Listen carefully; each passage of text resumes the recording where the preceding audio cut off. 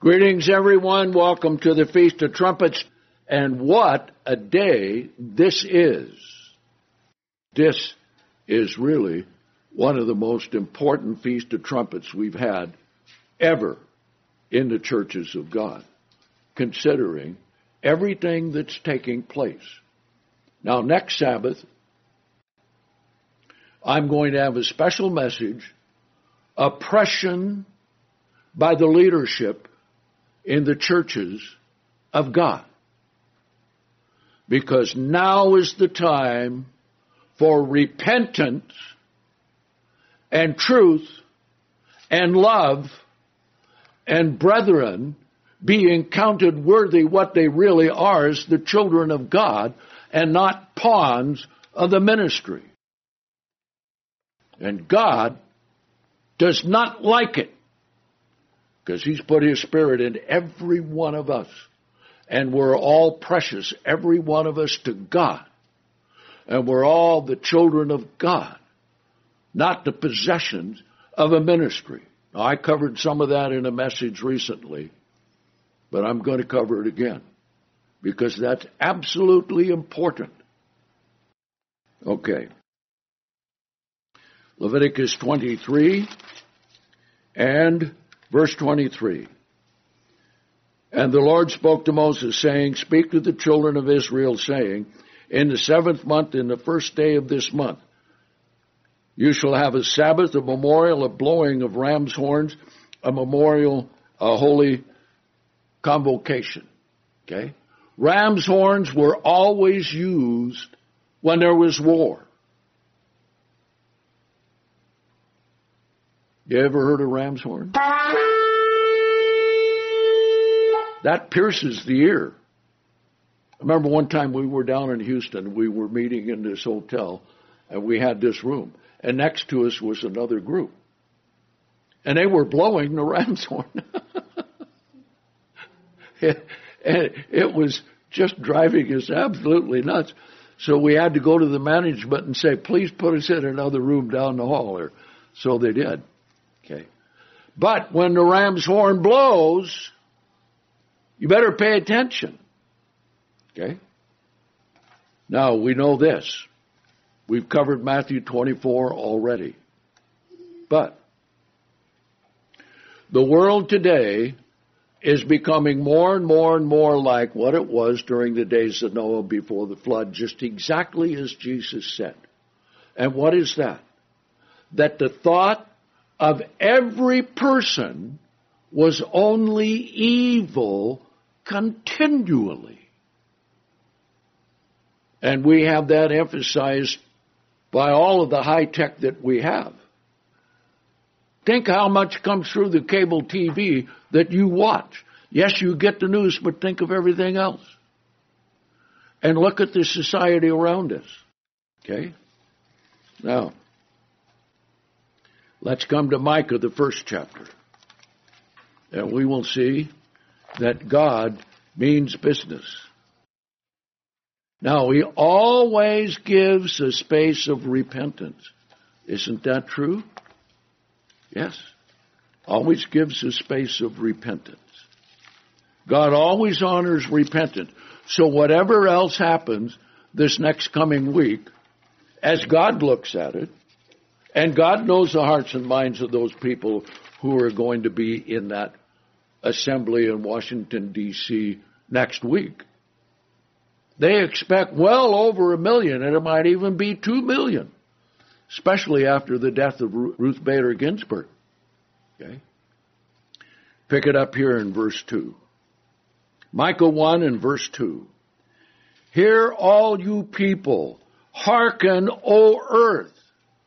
Now, when it says that, this means this is a huge thing. And all its fullness. And let the Lord God be a witness against you, even the Lord from His holy temple. God is looking down on what these events are taking place. Question. Why did Ruth Bader Ginsburg die the day before Trumpets, the beginning of a new year by the calendar? and the beginning of the time where the Jews looked at it as a time of repentance, which it is when you understand all the troubles and difficulties that are going on. Okay? And let the Lord God be a witness against you, even the Lord God from his holy temple. For behold, the Lord is coming out of his place. He will come. And will come down and tread on the high places of the earth. And the mountains shall melt under him, and the valleys shall split open, as was before the fire, and as waters that are poured down in steep places. All of this for the transgression of Jacob and the sins of the house of Israel. So you go back and you read the blessings and cursings in Deuteronomy 28. Oh, everybody loves the first 15 verses, all the blessings of this and that and the other thing. And then you start reading all the other verses. And I tell you, it gets depressing, doesn't it? Have you ever read it? This kind of sickness and that kind of sickness and all kinds of troubles going on. And then it gets down. Let's go there. Deuteronomy 28. And people ask, well, why does God do all of this? Well, if there's no judgment against evil, you have lawlessness. Right? Who's the author of lawlessness? Satan the devil. Who's the author of law? God. And now they're learning you got to have law and order. You can't have peace without law and order, right? Okay? So, judgment is there. So let's read it here. Deuteronomy 28. Deuteronomy 28, verse 41. And you shall beget sons and daughters, but you shall not enjoy them. Boy, isn't that what it is today? Think about it. For they shall go into captivity. How are you going to correct all of those today, the way that they are? I mean, stop and think, what are you going to do with Antifa? What are you going to do with Black Lives Matter? What are you going to do with dedicated communists who want to take down the nation, right? Well, first, there better be a large repentance to God so that he will pull his hand back for a time. Okay? But come down here to verse 43. The stranger dwelling among you shall get above you very high. That is taking place right at this time. The other half is coming. And you shall come down very low. And the only man between that and the next verse is Donald Trump. And don't say, well, there goes Fred Coulter getting in politics again. Okay. Well, do you live in the nation or not? Do they profess to be God's people or not? Is God interested in them? Yes. Is God interested in the government? Yes. Is he interested in the Supreme Court? Yes. He wants to see, do the people really want law and order and peace and really believe in him the best that they can under the circumstances they have or not? Yes. Okay. But here's what's going to happen. And you shall come down very low. That's what Black Lives Matter wants to do, isn't it? He shall lend to you, and you shall borrow from him, and he shall be the head, and you shall be the tail. And don't think just because nothing has happened because of all the trillions in debt that we have, that judgment on that is not going to come, because it will. But when it does, we are all going to be poverty-stricken. No way around it. See? So how much do they come back to God? How much do they really go against all of the abortions and the killing of the unborn? We'll have to see. We'll know more about that after next Sabbath. Now, let's pick up the story and go through some of the things in Revelation. But as we finished off in Deuteronomy 28, that the children of Israel will go into captivity, and there are many prophecies in the Old Testament to show that, and they'll come out of it. Okay? Let's come to Hosea, the 5th chapter. Okay? Hosea, the 5th chapter, because this will give us a timeline into the 3.5 years. Because as we saw, the 3.5 years of the tribulation is going to start when the covenant is broken, Daniel 9, the man of sin goes into the temple saying that he is God. The tribulation begins. Israel will be the first to go into captivity. So let's pick it up here. Chapter 5 and verse 14, book of Hosea. Here's God speaking. For I will be to Ephraim as a lion, as a strong lion to the house of Judah. Even I, will tear and go away, and will take away, and none shall rescue him. This is when they go into captivity. I will go and return to my place until they confess their guilt and seek my face. Now we'll see where that happens in Revelation 7 a little later. In their affliction they will seek me earnestly. Now chapter 6. Here's what they will do when they're seeking God, because by that time they will know, and with all the different things going on, they will understand that God is involved in it. Chapter 6 and verse 1. Here's what they will say. Come, let us return to the Lord, for he is torn, he will heal us, he is smitten, and he will bind us up. After 2 days, he will revive us. Now, how long is a day in prophecy? A year. So this is 2 years. How long is the tribulation? 3.5 years. So if you take away 2 years, how much is left? 1.5. Correct. Okay, let's read it. In the 3rd day, which is the beginning of the 3rd year, okay, he will raise us up, and we will live in his sight. Now, we will see where that happens in Revelation 7.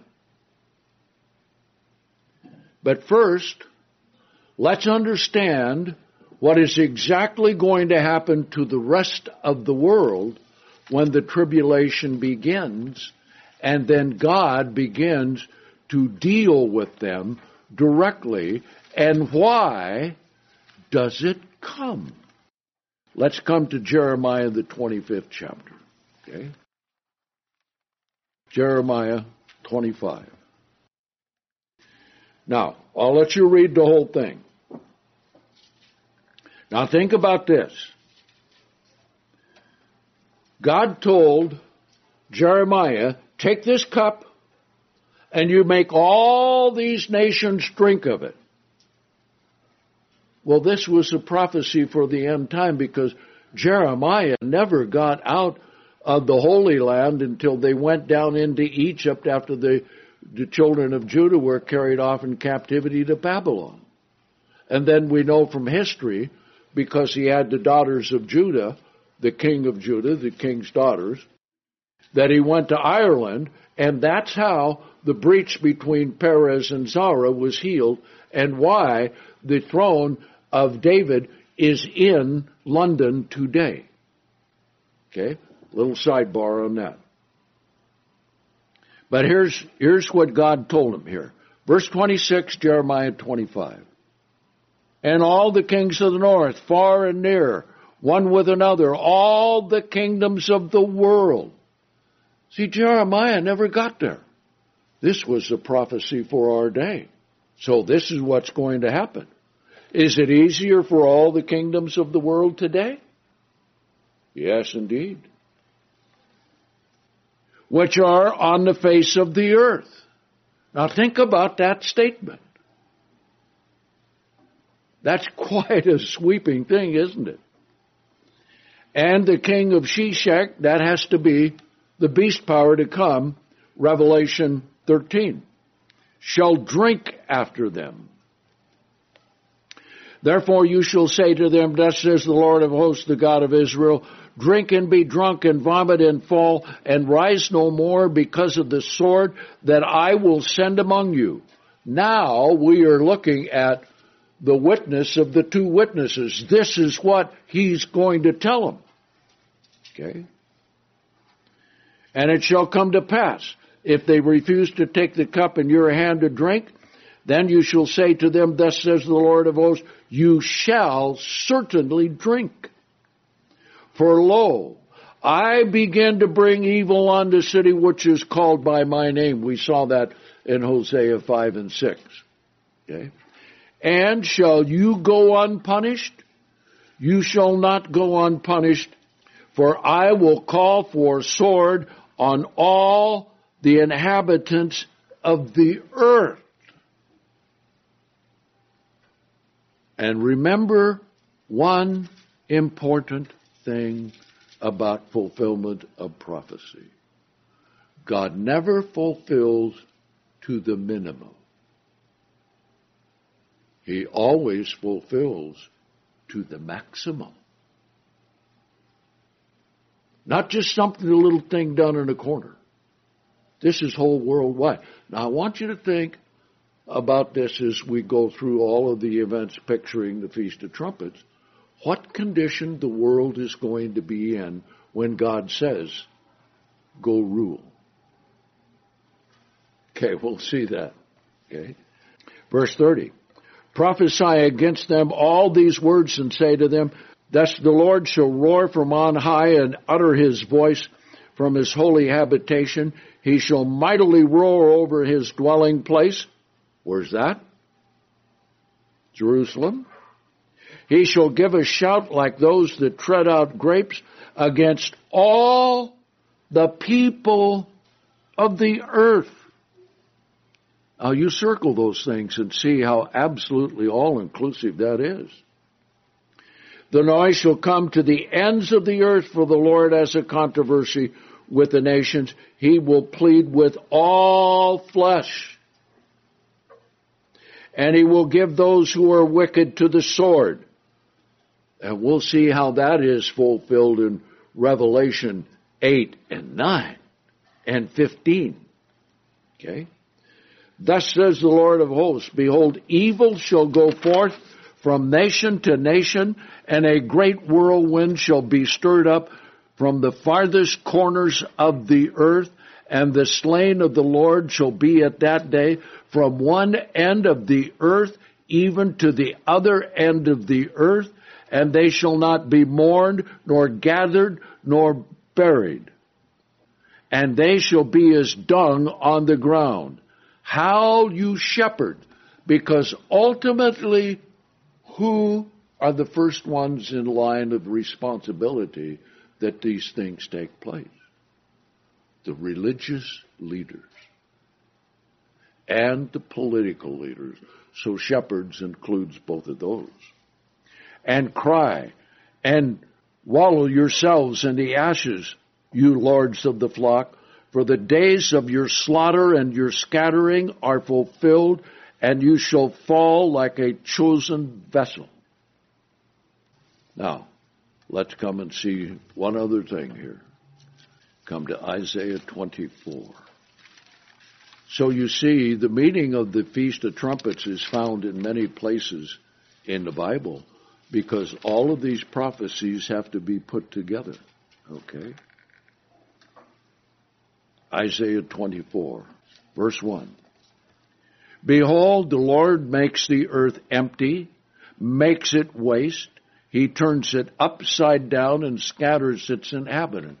Now, I don't know if he's going to actually turn the whole world whoop, or whether the magnetic poles are going to reverse. Because magnetic poles have been known to reverse. So if they reverse, that's the same thing as turning it upside down. As it is with the people, shall it be with the priest. As it with the slave, so with the master. As with the handmaiden, so with her mistress. As with the buyer, so with the seller. As for the lender, so with the borrower. As with the creditor, so with the debtor. Guess what's going to have to happen when the millennium begins? First thing, financially. All debt is wiped out. No debt. Got to start clean. Boy, that's going to make the bankers upset. Okay. Verse 3, the earth shall be completely laid waste and utterly stripped, for the Lord has spoken this word. Now, that's not done all at once. We will see that there are several stages in Revelation which lays all of this out. The earth mourns and languishes, the earth withers and languishes, the proud people of the earth wither, the earth is defiled under its people because they have transgressed the laws, changed the ordinance, and have broken the everlasting covenant. Gone against God and everything that they have done.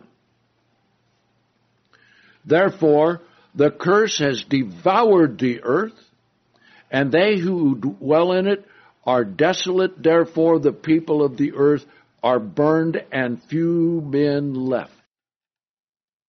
Okay? Now then, let's see how this starts.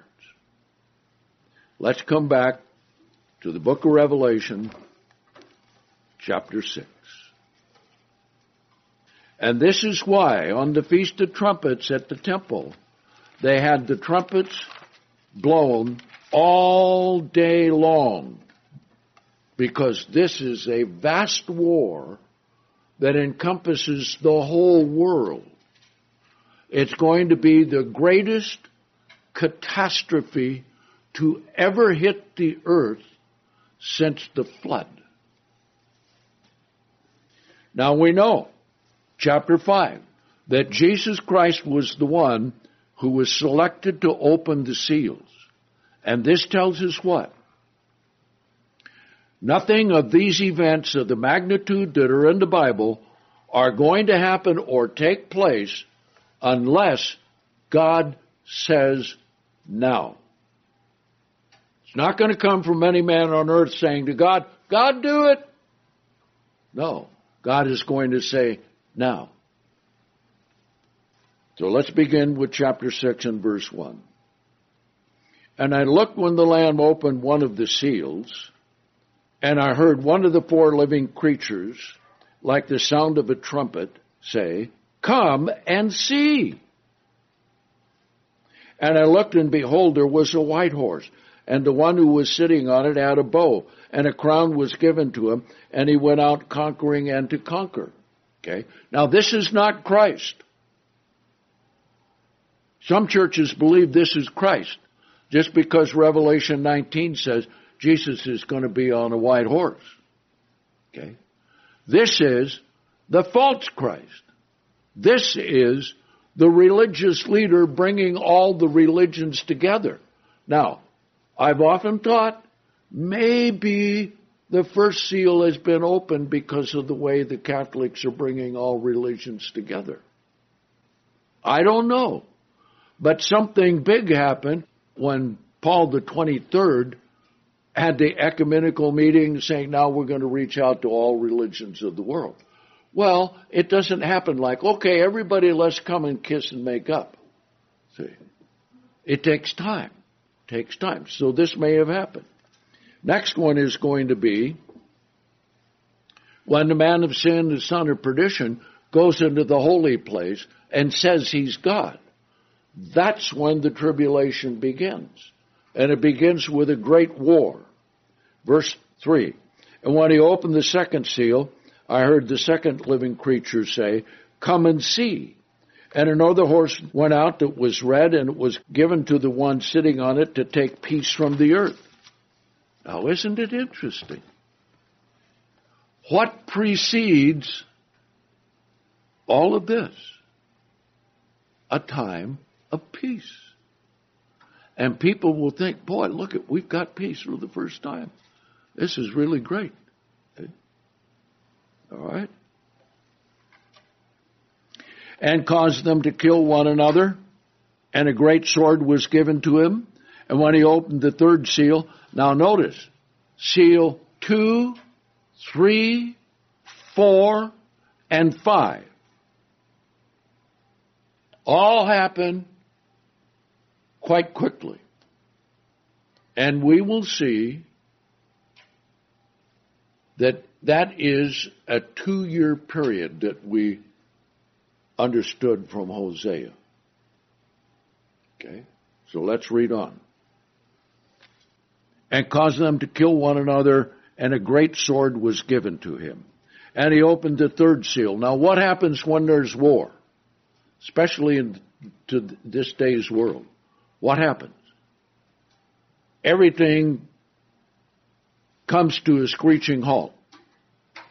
You run out of food because you can't buy it in the stores and you're not growing any yourself. Starvation, famine instantly, right? Okay? All you have to do is look at the Middle East and see what happens when they had those wars, and just exactly how it was, and magnify that many times more that will cover the whole world. Okay? So the third creature, he said, come and see. And I looked, and behold, there was a black horse, and the one sitting on it had a balance in his hand. And I heard a voice in the midst of the 4 living creatures say, a measure of wheat for a silver coin, 3 measures of barley for a silver coin, and see that you do not damage the oil or the wine, very precious and scarce. And when he opened the 4th seal, I heard the voice of the 4th living creature say, come and see. And I looked, and there was a pale horse. Now what happens when war is extended? That's the pale horse. Okay? And the name of the one sitting on it was Death. And the grave followed him, and authority was given to them over 1/4 of the earth. Now, we don't know which 1/4 of the earth that may be, but that very well may be against Israel going into captivity. Okay? And to kill with the sword, with famine, with death, and the beast of the earth. And when he opened the 5th seal, I saw under the altar the souls of those who had been slain for the word of God and for the testimony they held. That's everybody down through history who has been martyred. Okay? That doesn't mean the soul is immortal, but we find in Hebrews, the 12th chapter, that right at the altar of God in heaven are the spirits of just men and women made perfect. When you die, spirit goes back to God, and he stores it right there. Then that goes into a spirit body. Okay? Now, because he has that, we'll see a little later on, he's got to have one for all of those who did not commit the unpardonable sin. Right? How's he going to rescue them if he doesn't have the spirit of them? Okay. We'll see that on the 8th day. And then he's got to have another compartment for all of those who have committed the unpardonable sin, so they can be resurrected, be cast into the lake of fire. Okay? Now, here's what they do. They always look for someone to blame. Who did Hitler blame in the Second World War? The Jews. Who are they going to blame now? Those who are Christians. Okay? So, they answer back in this vision, how long, O Lord, holy and true, do you not judge and avenge our blood on those who dwell on the earth? And white robes were given to each of them, and they were told that they should rest a short season yet until it be fulfilled that both their fellow servants and their brethren would be killed just as they had been. And he opened the 6th seal. Now then, look at what this is. This is going to be startling. Now, I want you to remember the 2 years of Hosea 6. And in the 3rd year, God begins to raise them up. It looks like it fits right here, because look at what is going to happen. One of the greatest witnesses. Now always remember this. God gives a witness before he does anything. So here's one of the greatest witnesses that will be given to the world. Let's read it. Verse 12.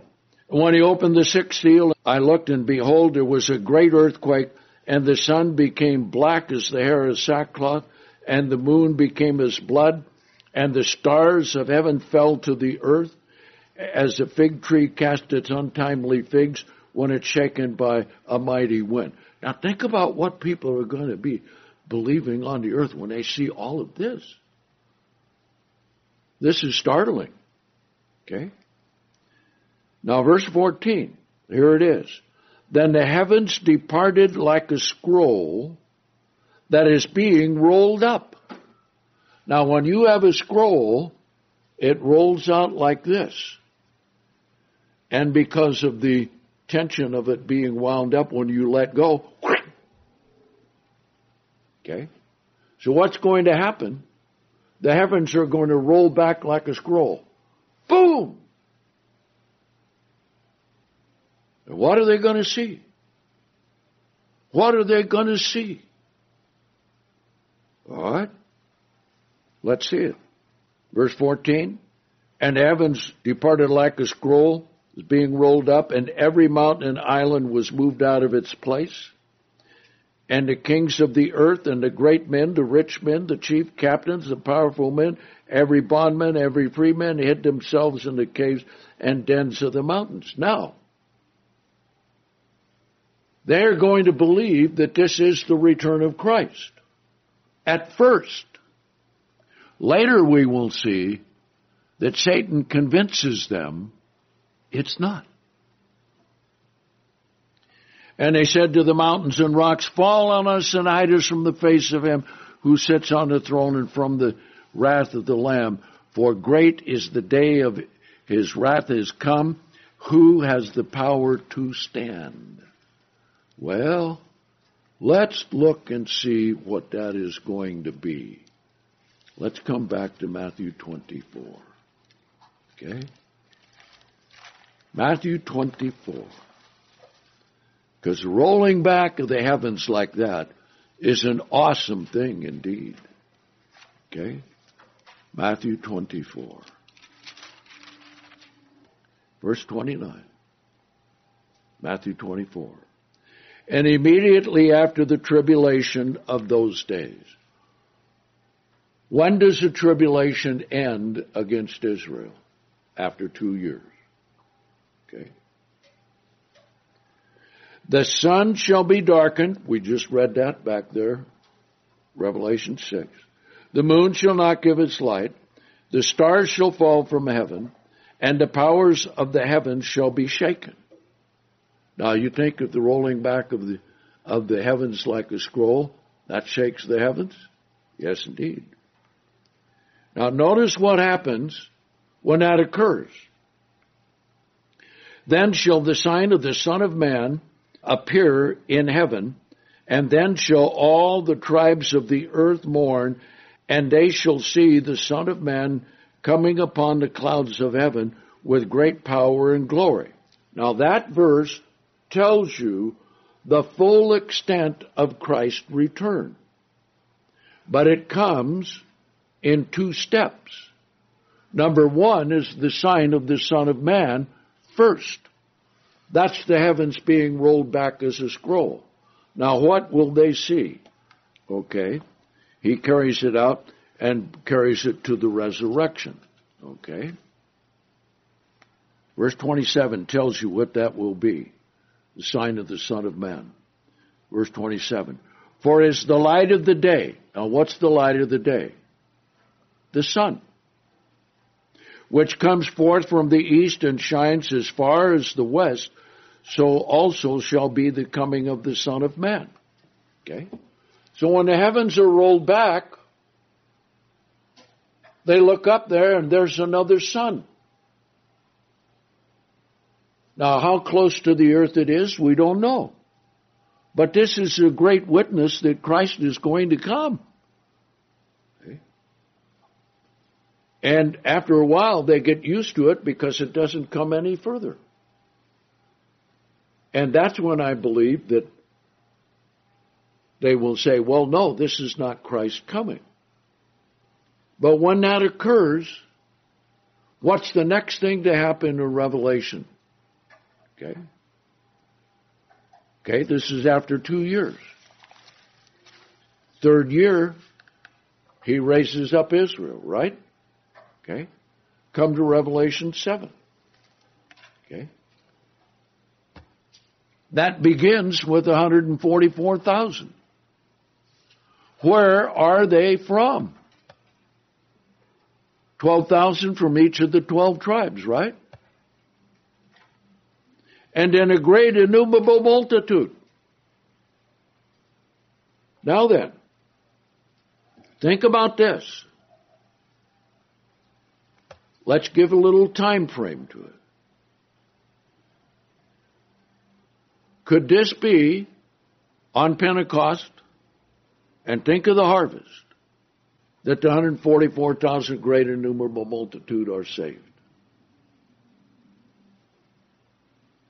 Wouldn't that be a magnification of what happened at the temple in 30 A.D.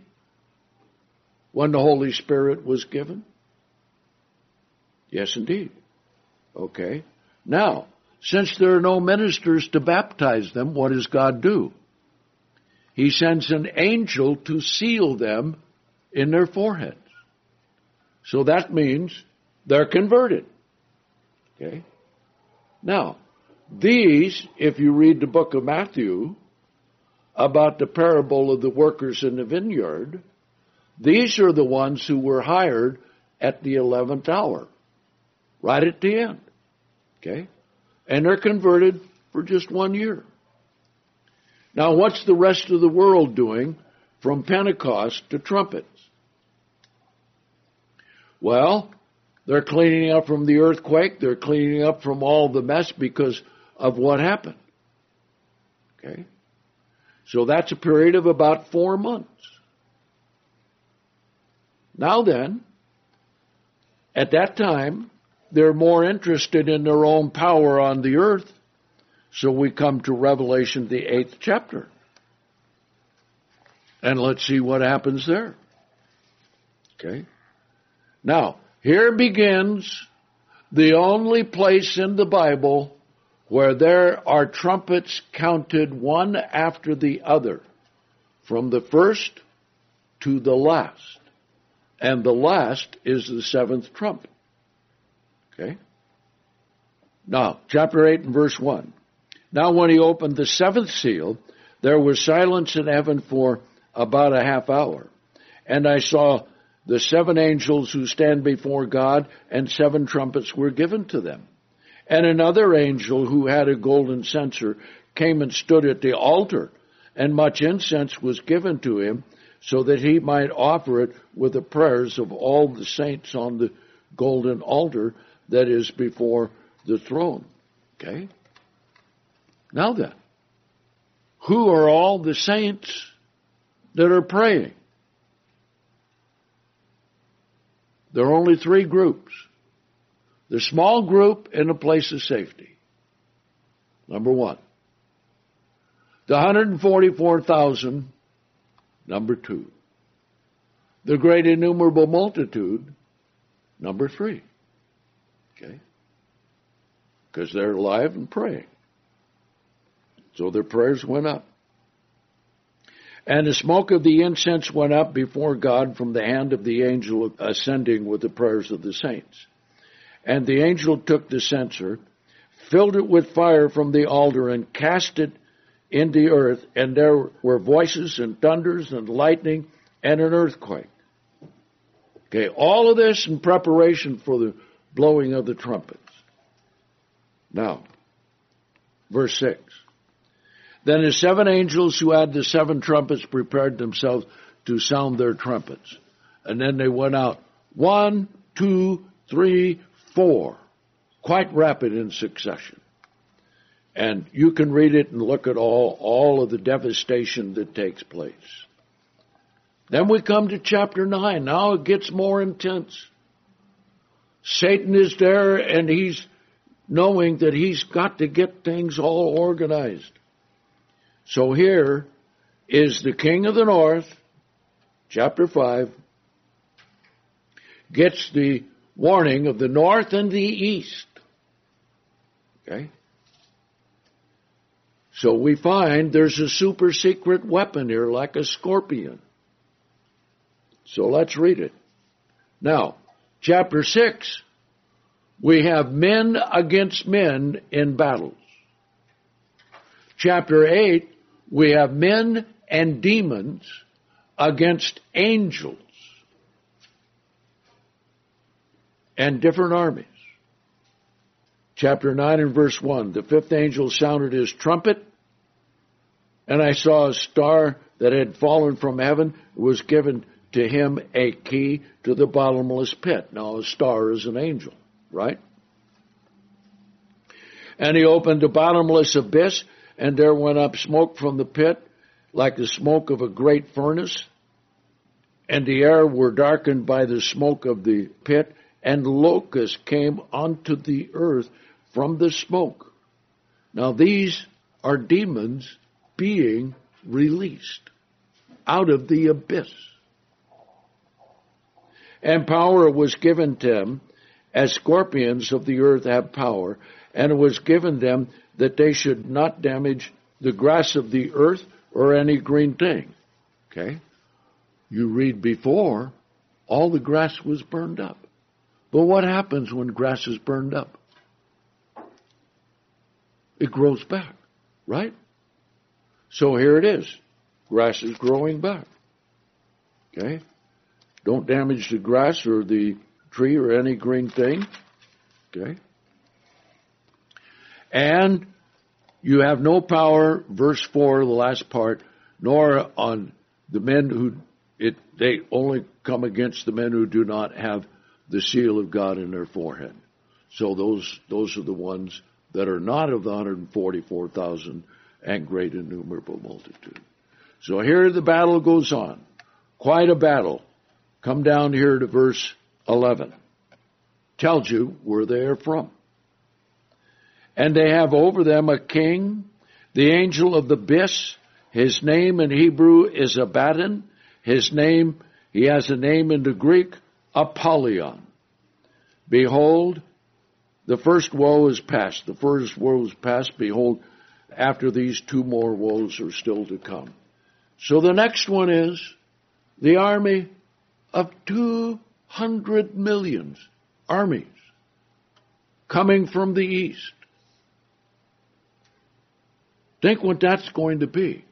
Now, you see that all developing right now with China. And China also has ports along the way coming up to the Persian Gulf and coming up to the Gulf of Aqaba. So there will be armies coming this way over the land. There will be armies coming this way by sea.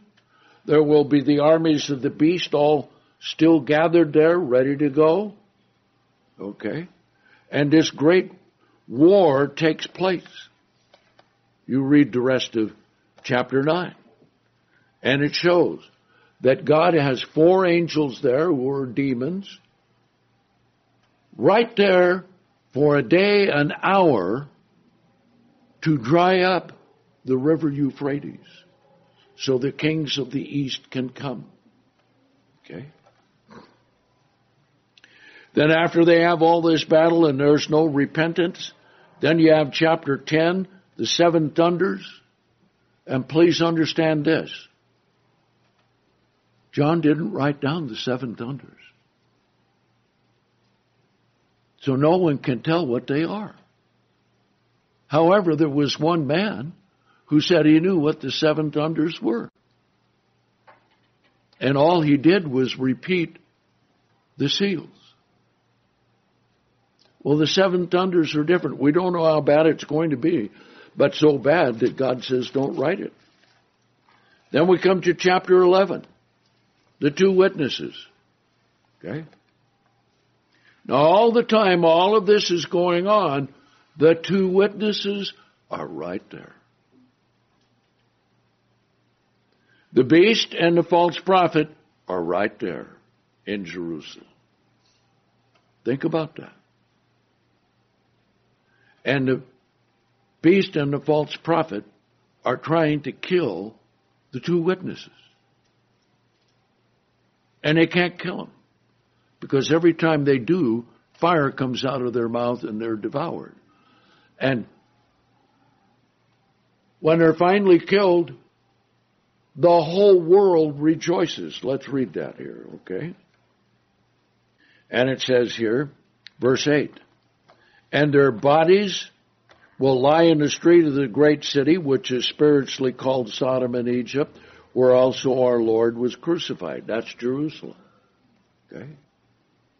Now then, everybody rejoiced. The whole world rejoiced. All of a sudden, everything calms down for a little while. 3.5 days. Everybody's rejoicing. They have a special feast. Send gifts back and forth to one another because the two witnesses are dead. And they can see it on their cell phone. They can see it on their iPad. Because I think God is going to keep all of that active and alive so there'll be witness for everyone to see it. Okay? Then what happens? Verse 10, they rejoice. Okay? And then verse 11. Then after 3.5 days, the Spirit of life from God shall enter into them, and they stood on their feet, and great fear fell upon those who were watching them. Okay? Here's the fulfillment of a very simple thing in the Bible. The last shall be first. So what happens to them? A voice comes out of heaven and says, verse 12, come up here.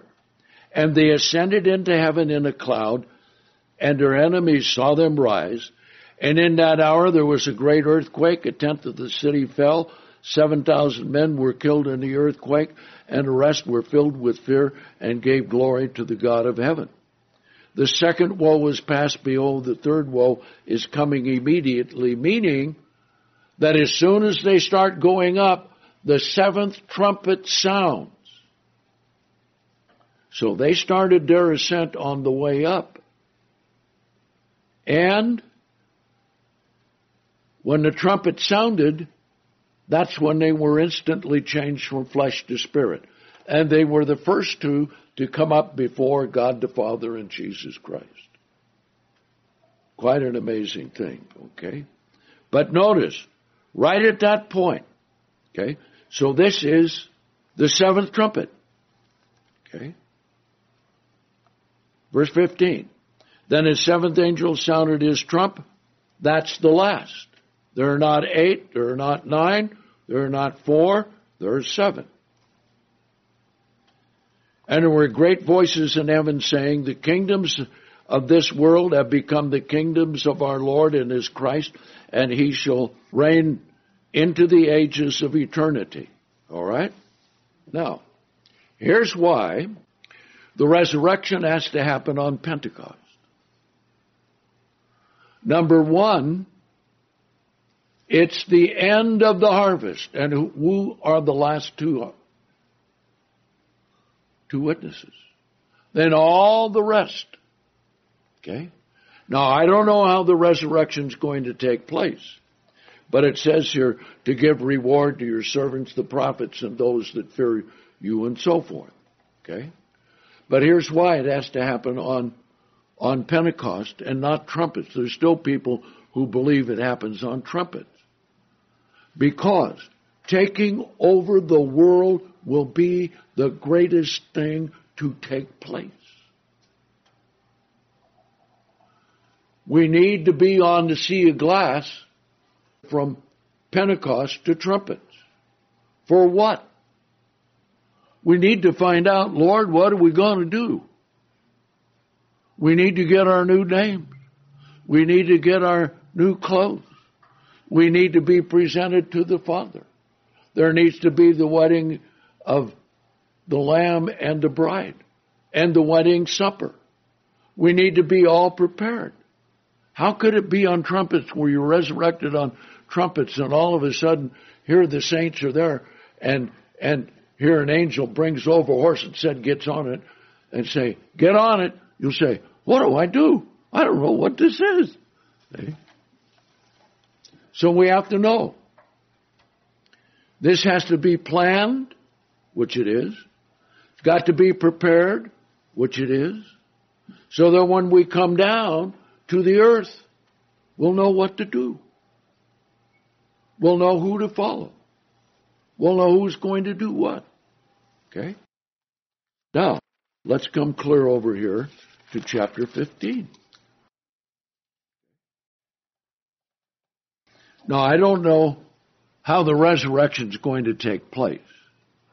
I don't know if it's going to be done in 24 sections, like there are 24 hours on the earth. Okay? I think God wants to see that on that Pentecost, everyone on earth is going to see the saints being raised from the dead. And they're going to think, ooh, invasion from outer space taking people. Now, is the earth being prepared for that psychologically?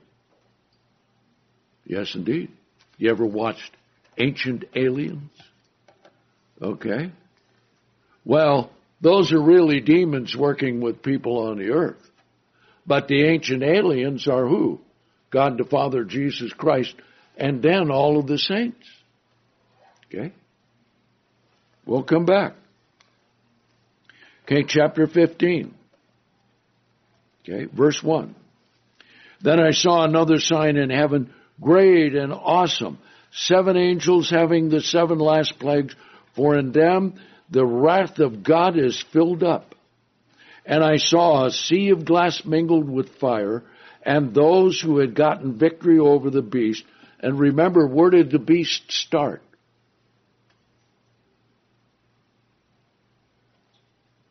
Garden of Eden. Is the serpent a beast? Yes, he is. Okay.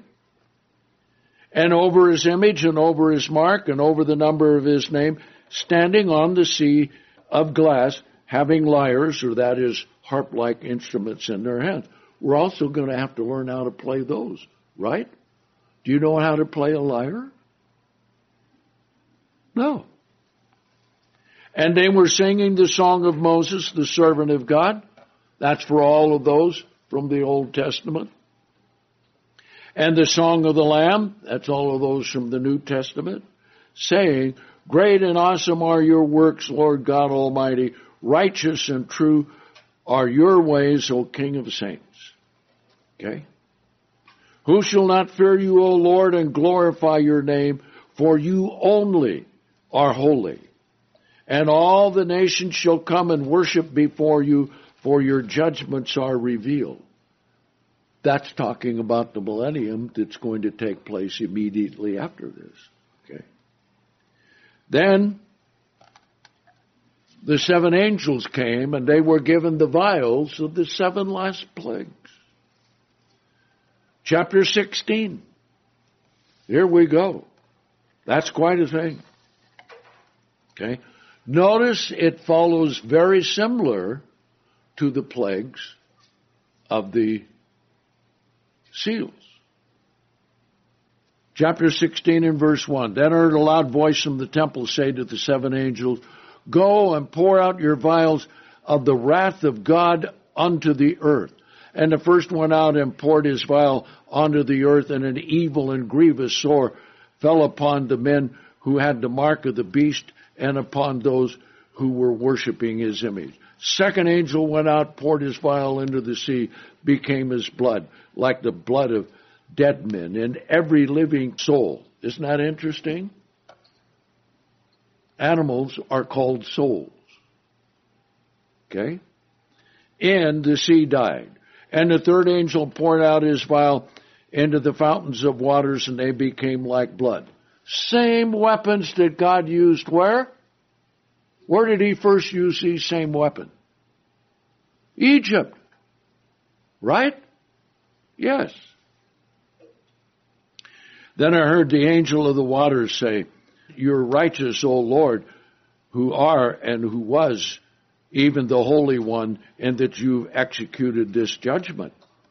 And they have poured out the blood of the saints and prophets, and you have given them blood to drink, for they are worthy." And I heard another voice from the altar say, "Yes, Lord, Lord God Almighty, true and righteous are your judgments." And the fourth angel poured out his vial upon the sun, and power was given to scorch men with heat. It says back in a prophecy in the Old Testament that the sun is going to get 7 times hotter and scorch men, just like a big blast of a furnace coming. Okay? And men were scorched with great heat. They blasphemed the name of God, who has authority over these plagues, and did not repent to give him glory. How much does it take for people to repent? Think about that. And the fifth angel poured out his vial on the throne of the beast, and his kingdom became full of darkness. They gnawed their tongues because of the pain, and blasphemed the God of heaven because of their pain and their sores, yet they did not repent of their works.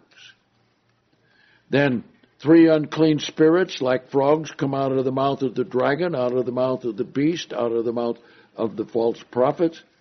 They are spirits of demons, working miracles sent forth to the kings of the earth, even of the whole world, to gather them together to the battle of the great day of Almighty God. Okay? So they came.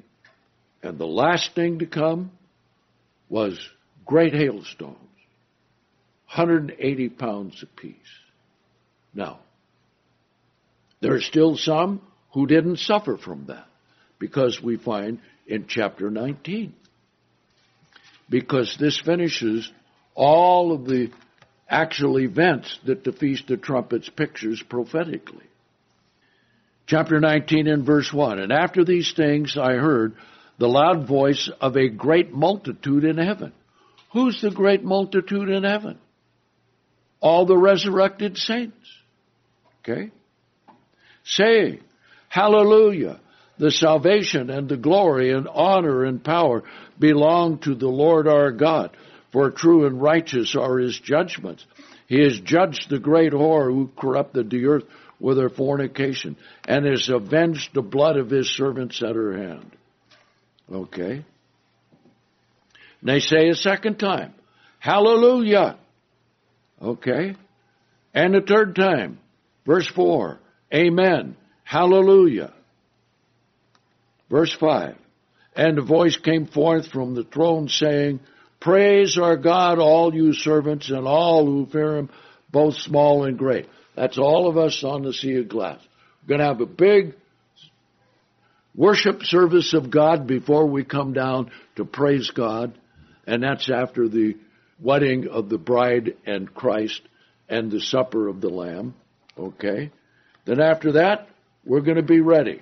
We're going to know who we are, what we're going to do, how to ride the white horse, how to follow Christ, and so we do it. Verse 11, "And I saw heaven open, and behold, a white horse, and he who sat on it is called Faithful and True, and in righteousness does he judge and make war. And his eyes were like the flame of fire. On his head were many crowns, and he had a name written that no one knows except him." Then he has, in addition to that, many other names. "And he was clothed with a garment dipped in blood, and his name is the Word of God." Where did we first come in contact with that? John, the first chapter. "In the beginning was the Word, and the Word was God." There it is right there. And the armies in heaven, that's all of us, were following him on white horses, and they were clothed in fine linen, white and pure, and out of his mouth goes a sharp sword. With it he shall smite the nations, and shepherd them with a rod of iron, and tread the winepress of the fury and wrath of the Almighty God. And he had a garment, and on his thigh he has a name written, King of Kings and Lord of Lords. Boy, that's quite a thing, see. This is the meaning of the Feast of Trumpets. What a great victory this is going to be. Okay? Now notice this. Here we are coming down to the earth on our horses. I don't know exactly how that's going to be, how that happens in midair, but it's going to happen in midair. Okay? That's going to be quite a thing. The first thing that's going to be exciting is when the angels are taking us up to the sea of glass, right? And after everything that goes on and we come back to the earth, that's going to be really an exciting thing. Here we are on our giddy up, going down with Christ to rule the world, see? Okay? Well, God cleans up his mess. Verse 17. Then I saw an angel standing in the sun, and he cried out with a loud voice, saying, to all the birds that fly in the midst of heaven, all the eagles, all the vultures, all of the flesh eaters, coming from every part of the earth, circling around, and here we're coming down in the middle of them, okay? Come and gather yourselves together to the supper of the great God, so that you may eat the flesh of kings, the flesh of chief captains, the flesh of mighty men, the flesh of horses, those who sit on them, the flesh of all, free and bond, small and great. And I saw the beast and the kings of the earth and their armies gathered together to make war with him who sits on the horse and with his army. The beast was taken, and with him the false prophet who worked the miracles in his presence, by which he had deceived those who received the mark of the beast and those who worship the image. These two were cast alive into the lake of fire, which burns with fire and brimstone. Okay? And the rest were killed by the sword of him who sits on the horse, and even the sword that goes out of his mouth, and the birds of heaven shall be filled with their flesh. How's that going to work? Christ is going to command that all of them be stripped of their flesh, standing on their feet. Okay?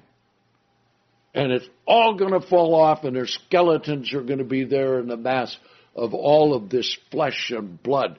And ooh, what a dinner for all of these birds.